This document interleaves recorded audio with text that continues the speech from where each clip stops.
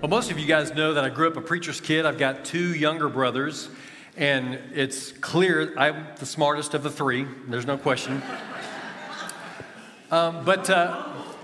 Yes, humble as well, somebody said. Leighton over there. Thank you, Leighton, one of our shepherds.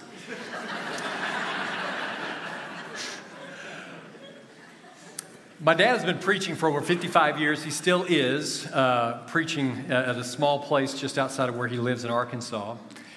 But back in the day, in the 60s and 70s, when I was just a little boy and my brothers, we were taken all over the place because he was a preacher, but he also did the gospel meeting thing. Any of you guys remember the gospel meetings? Raise your hand if you remember those days. Yeah, the tent revivals, and just it could be a 3-day event. It could be a 5-day event. But I remember this one particular moment in time. They were starting a new church. They asked my dad to come hold a gospel meeting. And this particular evening, it was Wednesday night. They knew that there was a baptism after the meeting. And Loretta Lynn had never seen a baptism. And so she showed up and sat on the front row and then wanted to witness what a baptism actually looked like. But this was a new startup church, and there was about 75 seats in this kind of storefront area, standing room only that night. And, us three boys, Dad's will was that we always looked nice, that we were clean, that we were well-behaved, and most of the time that never came to fruition. The behavior part, I'm certain, was because as preachers' kids, we had to play with the elders' kids, and that's why we were bad. The example they set.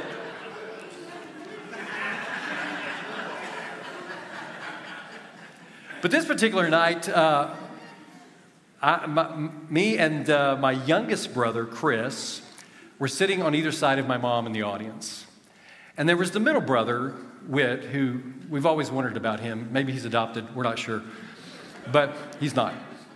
But there was a daybed at the front of the space, and so my dad decided to sit him on the daybed while he's preaching. Well, as my dad gets into the gospel lesson and he's going to town as they did back in the day, and he noticed that the gaze of the congregation suddenly all kind of shifted toward the corner of the room up front. And he stopped long enough to take a look over at my little brother who was doing somersaults on the daybed while my dad is preaching. Needless to say, that was not my dad's will for the evening. I mean, that was kind of an embarrassing moment for him, no doubt. But sometimes that's how it is in our life too, isn't it? I mean, we have a certain idea of what we want to do, and our will sometimes doesn't play out into what God's will is for us in our life. And today we want to kind of unpack what God's will looks like for us in our life. We're going to do some overarching kind of long-range big ideas, but then come down to some practical ideas of how to make that happen in our life. How do we live into God's will for each of us? And we have an idea of what that might look like for us individually, but also as a congregation as we celebrate 10 years here in this location today. And we hope you'll come back tonight and be a part of that celebration as well. Because God does have a plan for your life and for my life too. And so it's fair to ask the question, so what is it? God, what is it that you want me to do in my life? What specifically have you outlined for me? And Paul reminds us that we're not to take that flippantly. It's a lifelong process for all of us. It's never an overnight success kind of thing. My personality is, I call myself the king of the Post-it notes. I like writing stuff down and kind of marking it off when I get it done. And for God's will in your life, it will almost never be like that. Because it's just this lifelong process that you're investigating, you're discovering, you're living into how God's called you to live. Paul says in Ephesians chapter 5 and verse 17, he says, don't act thoughtlessly, but understand what the Lord wants you to do. That's understanding what God's will is for your life. And it's not something that we just kind of flippantly think about, but that we invest in every single day of our life, that we discover how God's called us to live. Some 70 times in the New Testament, the phrase God's will or the will of God is used. And almost every time that phrase is used, one of two different large goals that God has for me and you exist alongside that phrase. And the very first idea is going to be something you're going to go, oh yeah, sure, that makes sense. The question is, though, do you and I live into that every day? I know sometimes I have a difficult time every day living into the vision God has for my life. But that first goal for me and you really is to be like Jesus. Be like Jesus.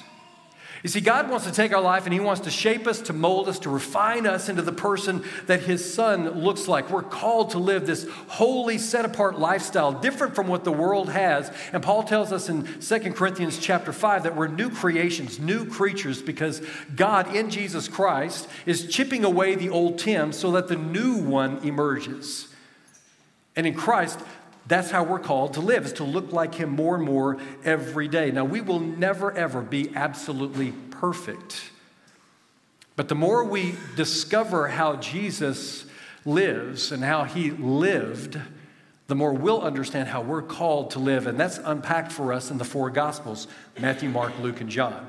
The front end of the New Testament. We watch and we read how Jesus lived life, how He interacted with creation and mankind, and we discover how we're called to live.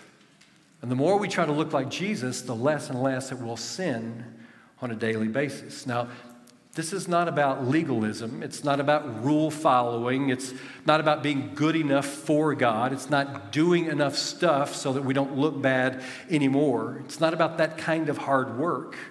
Matter of fact, our prayer really should be every day. At the very end of Hebrews in chapter 13, verse 20, the writer says, "Now may the God of peace, who brought up from the dead our Lord Jesus, the great shepherd of the sheep, and ratified an eternal covenant with His blood, may He equip you with all you need for doing His will." And that's our prayer, church, is that God would equip us every single day with discovering what His will is for us in our life. With the one of those overarching moments is that we be like His Son, Jesus. And God's will refines us and fine-tunes us, molds us into the image of Jesus. And sometimes that can be a painful process. As God is chipping away the bad habits that we have, the decisions that we've made, as He chips that away so that His Son can be more and more revealed, sometimes that can be a painful process. But I am certain that God uses truth in your life. He uses pain in your life, the circumstances in your life, to help you see what His will is in life. And again, this doesn't happen overnight. It's a lifelong process. So settle in. How many of you have ever been to the hospital when a couple had their first child? Raise your hand. If you've went to visit friends or family, maybe someone from this congregation. Now, I've been at this for over 30 years. It's kind of interesting. I don't say this out loud, of course, but when you walk into the room, if it's the first child and if it's a boy, almost always, once I'm holding that baby and I'm just kind of getting to know him, looking at him, congratulating the couple, the dad always says, "Who does he look like, Tim? Who does he look like?" Well, the kid might be 6 hours old. He looks like Winston Churchill. I would never say that. I would never say that. But you bring that kiddo home, and then he gets involved in the kids' ministry, and you see him maybe hunting Easter eggs one Sunday, or he's involved in the kids' Christmas choir. He ends up playing baseball, and so you go to a couple games to support him. Then he gets to be a part of the youth group, and he goes on some mission trips, and he's at summer camp, and eventually he turns 18. He's going to graduate from high school. You get invited to the graduation party. And so you go and you're talking to mom and dad, but you see him across the room, and he's talking to his friends, and he's holding his cake, and he's got this stance, and he's laughing out loud. And in that moment, as you look at him, you go, spitting image of his dad right there. And that's how we operate as we come to know who Jesus is in our life. It's not an overnight thing. It's a process that you and I go through. Our Father wants us to look like His Son, Jesus Christ. And as we look at the life of Jesus, we discover what it means to be an encouragement to folks who are kind of down and out. We discover what it means to give hope to the hopeless. We exercise patience with those people who try our patience in our life. We show those around us what love and forgiveness looks like, even when they don't necessarily deserve it, because we want to look like Jesus, God's Son. And following Jesus is risky business. Too many times we like to pretty up the cross and make it nice and clean, and that's not what the cross looks like at all. It's an adventure to follow Jesus Christ. It always has been. And there are so many times that we try to keep it clean and kind of keep it pretty and kind of stay protected. I know that we've got a member of our own congregation who a few weeks ago went to Poland to help with some of the refugees that were coming out of Ukraine. And when school is over, she's going to go back for a period of time to help with that process. Following Jesus, looking like him, is risky business. I remember for about 10 years when I was in youth ministry, taking my kids to inner city Memphis, an area called Orange Mound. Kids had to pay to go on this event, and helping older couples who could not afford to fix their house, we would put a new fresh coat of paint on there, fix the porch, whatever we needed to do. Kids trying to look like Jesus. Following Jesus is risky business. Some of you have ministry on your hearts. You've got a passion for something. You've been sitting on it for about 2 years because you're thinking this is going to take some time. It's going to take some resources. I might be the only one when we start out, and it's scary sometimes to follow Jesus. Following him is risky business, but God's will in our lives is that we look more and more like Jesus each and every day. That's what he calls us to. The second goal that's overarching too is that God wants us to be with Jesus for all eternity. His will is for us to take Jesus on in baptism, to begin looking more like him each and every day, and to bring as many people with us as we possibly can, sharing with them the hope that we have in this risen Savior. But for some of us, we're waiting on that direct email from God to tell us exactly what we need to be doing, or that social media invite. We want clarity. We want it to be exactly what I should be doing, rather than just doing what we should in our life to look more like Jesus. Many of us have heard of the great lady, Mother Teresa, who did some incredible work in India. And she didn't always know exactly if what she was doing was what she should be doing. One of her quotes is, "I never had clarity from God. I just had to trust in God." So for some of us, we might be waiting for that one specific, clear, direct thing, when in fact God just wants us to get involved in a story, to look more like his son Jesus. We want God to fit in our little box of predictability, rather than just saying, "God, show me what you want to do. And while I may be a little anxious and afraid in the moment, I will do what you've called me to do." Following God is an adventure. Last summer, Robin and I went for the first time to Yellowstone National Park. Had a great time while we were there. We saw the Tetons and some other areas. Beautiful landscape. I mean, it's just gorgeous. If you haven't been, you need to try to go. But we had some adventure while we were there. One particular day, we took the ferry on Jenny Lake across to the other side with several other people, and we were kind of out in the mountains and kind of hiking around, looking at the trails, and it finally came time to go home. And the trail kind of curved around down to the dock where the ferry kind of pulls up, and there were a whole lot of people on the trail. And we had made our way up to about the apex of that trail where it turns to go back down. There was another trail that came right into the apex of that trail. And Robin says this is maybe the most scared that she's ever seen Tim Hall. I've watched one too many movies. This is true. But coming up the trail is a mama bear and 2 cubs. And I got as many children in front of me as I could.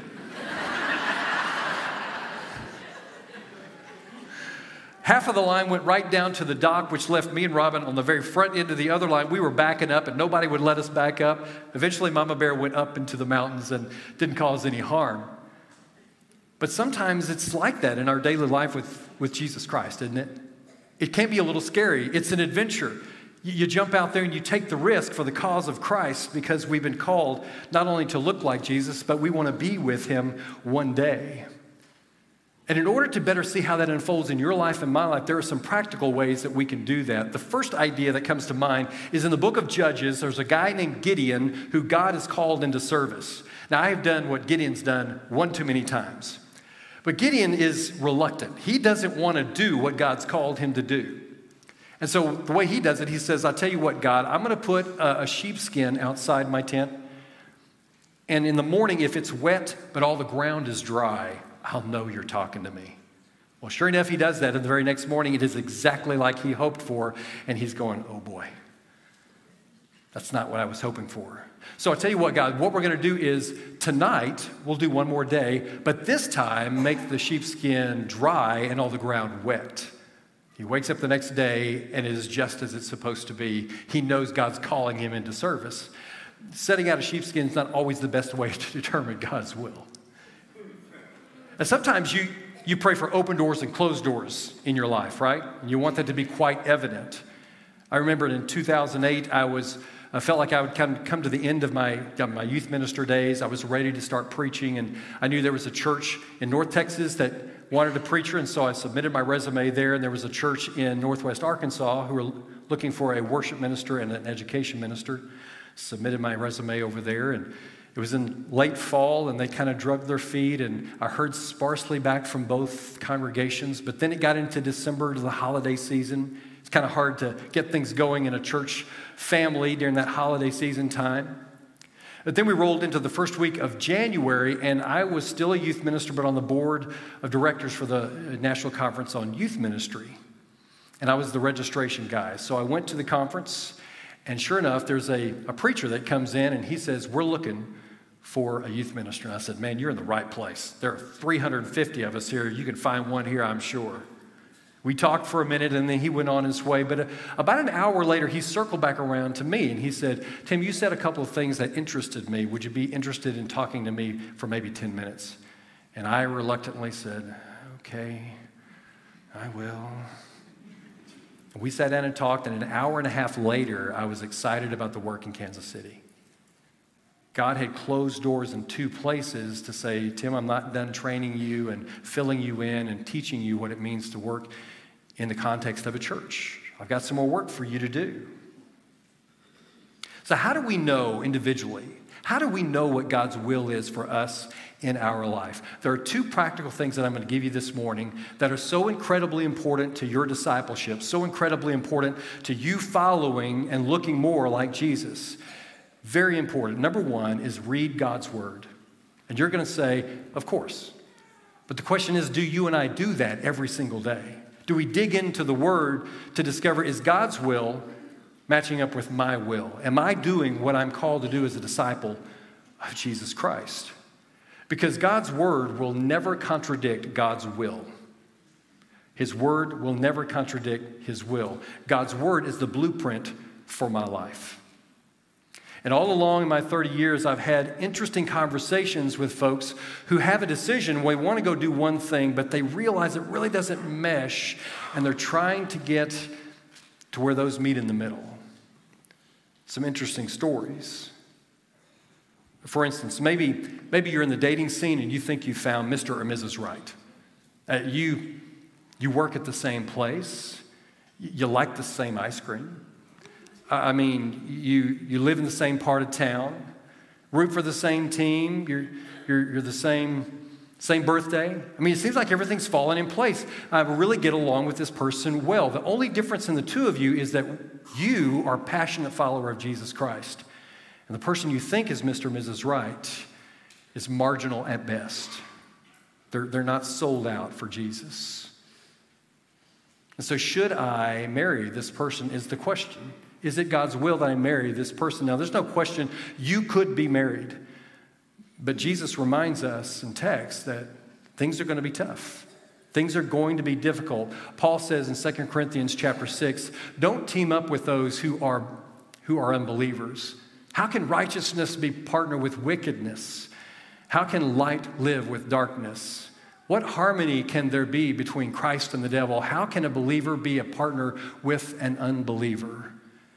And in those moments, we look at what our will wants, like my brother that evening at that prayer meeting time, didn't match up with the Father's will. God's word tells us how we're called to live life. And there are moments when you read into God's will and you discover, how do I save my marriage? How do I break these bad habits that I've got? How do I pursue righteousness in my own life? Unfortunately, I've had this conversation. Not recently, but a husband comes to me and he says, Tim, the last couple of years, my marriage hasn't been passionate at all. There's no fire. We come home from work, we have dinner, we sit on opposite ends of the couch, we watch TV, and that's really the extent of my love life. We've just lost the passion. However, when I go to this one lady's desk in my office, there is electricity. I mean, God wants me to be happy, doesn't he? How does this play out? What do you think I should do? And Paul tells us in 1 Thessalonians chapter 4, God's will is for you to be holy, so stay away from all sexual sin. Then each of you will control his own body and live in holiness and honor, not in lustful passion like the pagans who do not know God and his ways. Never harm or cheat a fellow believer in this matter by violating his wife, for the Lord avenges all such sins as you have solemnly been warned. God has called us to live holy lives, not impure lives. God's word, every single thing, spells out how we're called to live. Whether we're talking about money and resources, how to manage those, how to be a great parent, how to be a great kid to your parents, how to build relationships, what does it look like to use my giftedness and my talent set for the kingdom? I mean, every single facet of your life exists in our Bible to tell you what God's will is for you in your life. Be in God's word. Read God's word every day. Secondly, listen to God's people. Listen to God's people. We do that best in this kind of context, when we are together living life together. Now, I'm probably going to step on somebody's toes here for a minute. I have loved the fact that we have had technology prior to COVID. We've got an online campus that hits all kinds of places, different towns, different states, even across the ocean in different countries. People are watching us this morning, and we're so glad that you tuned in. Some of those folks have illnesses and they can't get out of the house. But you know what? COVID has made some of us a little bit lazy. We've decided that it's just easier to stay home. And church, we're called to be together, to live life together, to encourage each other on the journey. And we listen to each other best when we are in close proximity to each other. We are indeed better together. I've said it before, show me your friends and I'll show you your future. Church, you are my friends, and you're helping me be a better person each and every day. John Maxwell said it like this: your friends are kind of like buttons on an elevator. They'll either take you up or take you down. I'd rather you take me up. Craig Rochelle says, often the difference between where I am and where God wants me to be is the pain I'm unwilling to endure. So instead of leaning into the wisdom of Scripture, instead of listening to the Holy Spirit in our life or listening to God's people around me, we listen to the whispers of our enemy, Satan, who tells us that we're not good enough. Don't read that ancient document called the Bible. No one else really knows your situation. Don't take advice from them. But God wants us to take on the mind of Christ. He wants us to capture every thought and hold it captive for Christ. And when we make a decision to live that kind of life, we have more clarity for what God's will is for us in our life. One of my favorite texts is Romans chapter 12. I love the whole book. It's really meaty and important. But Paul says in verse 2 of chapter 12, he says, don't copy the behavior and customs of this world, but let God transform you into a new person by changing the way you think. Then you will learn to know God's will for you, which is good and pleasing and perfect. How do we let God transform us? While being in His Word, connected to the Holy Spirit through His people and our gathering time together. And the secret is there are actually two parts to make this work appropriately, and it's understanding the role of both people. You see, God's part is transformation. God's part in your story is allowing Him to process you and make you more and more like His Son, Jesus Christ. That word in verse 2, transformation, the original Greek word there is metamorphe. We transliterate it into English, metamorphosis. And the best illustration of that, as you probably well know, is the idea of the butterfly. The caterpillar kind of creeps along and he's eating leaves, and pretty soon a chrysalis forms, and then out of that chrysalis comes this beautiful butterfly. He just surrenders to the process that God's created for him. And that's what God wants us to do in our lives as we submit to him and his will, as we see exactly what's going on. Because our role in the process is surrender. It's surrendering to who God has called us to be. Understanding that overarchingly, he wants us to be more like his son, Jesus Christ, and he wants us to eventually to live with Jesus, his son. And we can do that by surrounding ourselves with voices who are on the same journey together and being in God's word. Surrender to the process. How many of you have ever played paintball? Raise your hand. Okay, more in second service. First service, not so much. I don't know why. When I first started youth ministry, I've been on so many paintball outings, and it's a lot of fun. It can be painful, but it's fun when you're hitting somebody else with the paintballs. And I remember this one point, Brandon and I had kind of faced off against each other. Brandon was behind this row of tires, and I was behind a tree, and we were shooting our paintballs at each other. There's a moment when you're playing paintball when you can hear the gun jam. And you've got about 3 seconds to get to that guy who's shooting at you because he can't shoot at you. He's trying to fix the gun. And so sure enough, I heard Brandon's gun jam, and I ran from behind the tree, dove over the tires, whole the time had my gun pointed straight at him. He was laying on the ground, threw his gun as far away from it as he could. I surrender, I surrender, I surrender. Please don't shoot me. It's going to hurt. Yes. But you know, that's kind of the spirit that we need to have in the process with God. No longer my will, but God, your will. I surrender to you. Tell me what I'm supposed to do in my life. And if you want to know the will of God, you're going to have to surrender yourself to God and his will. The Apostle John says in 1 John chapter 2 that this world is fading away, along with everything that people crave, but anyone who does what pleases God will live forever. You and I have to make a decision.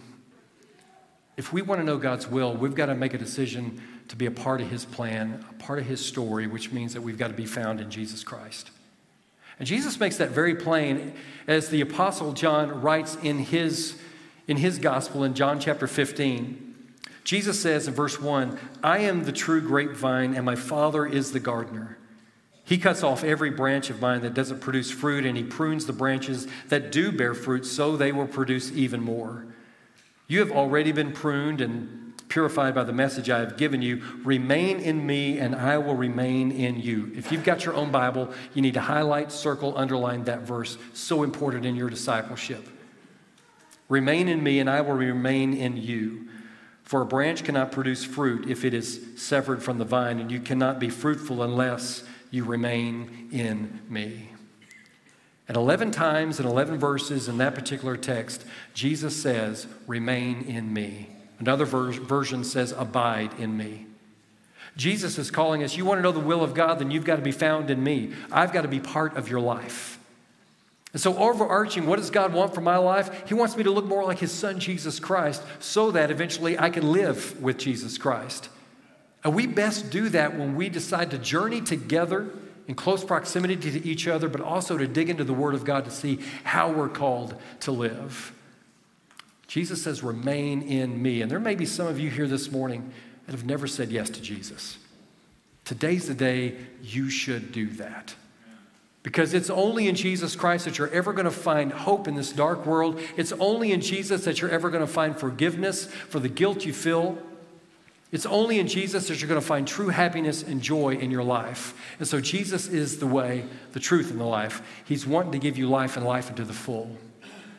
And maybe at some time you said yes to Jesus, and there's some obstacles in your way from truly embracing God's will in your life. And as we sing this next song, our shepherds and their wives will be gathered along the wall of this room. I want you to go find one of those couples and let them pray for you and over you, that you would not have that anxious spirit, that whatever is hindering you from fully embracing the will of God, you'd be able to let go of so that you can move forward in God's story. So church, right now, let's stand with one voice and praise God's holy name.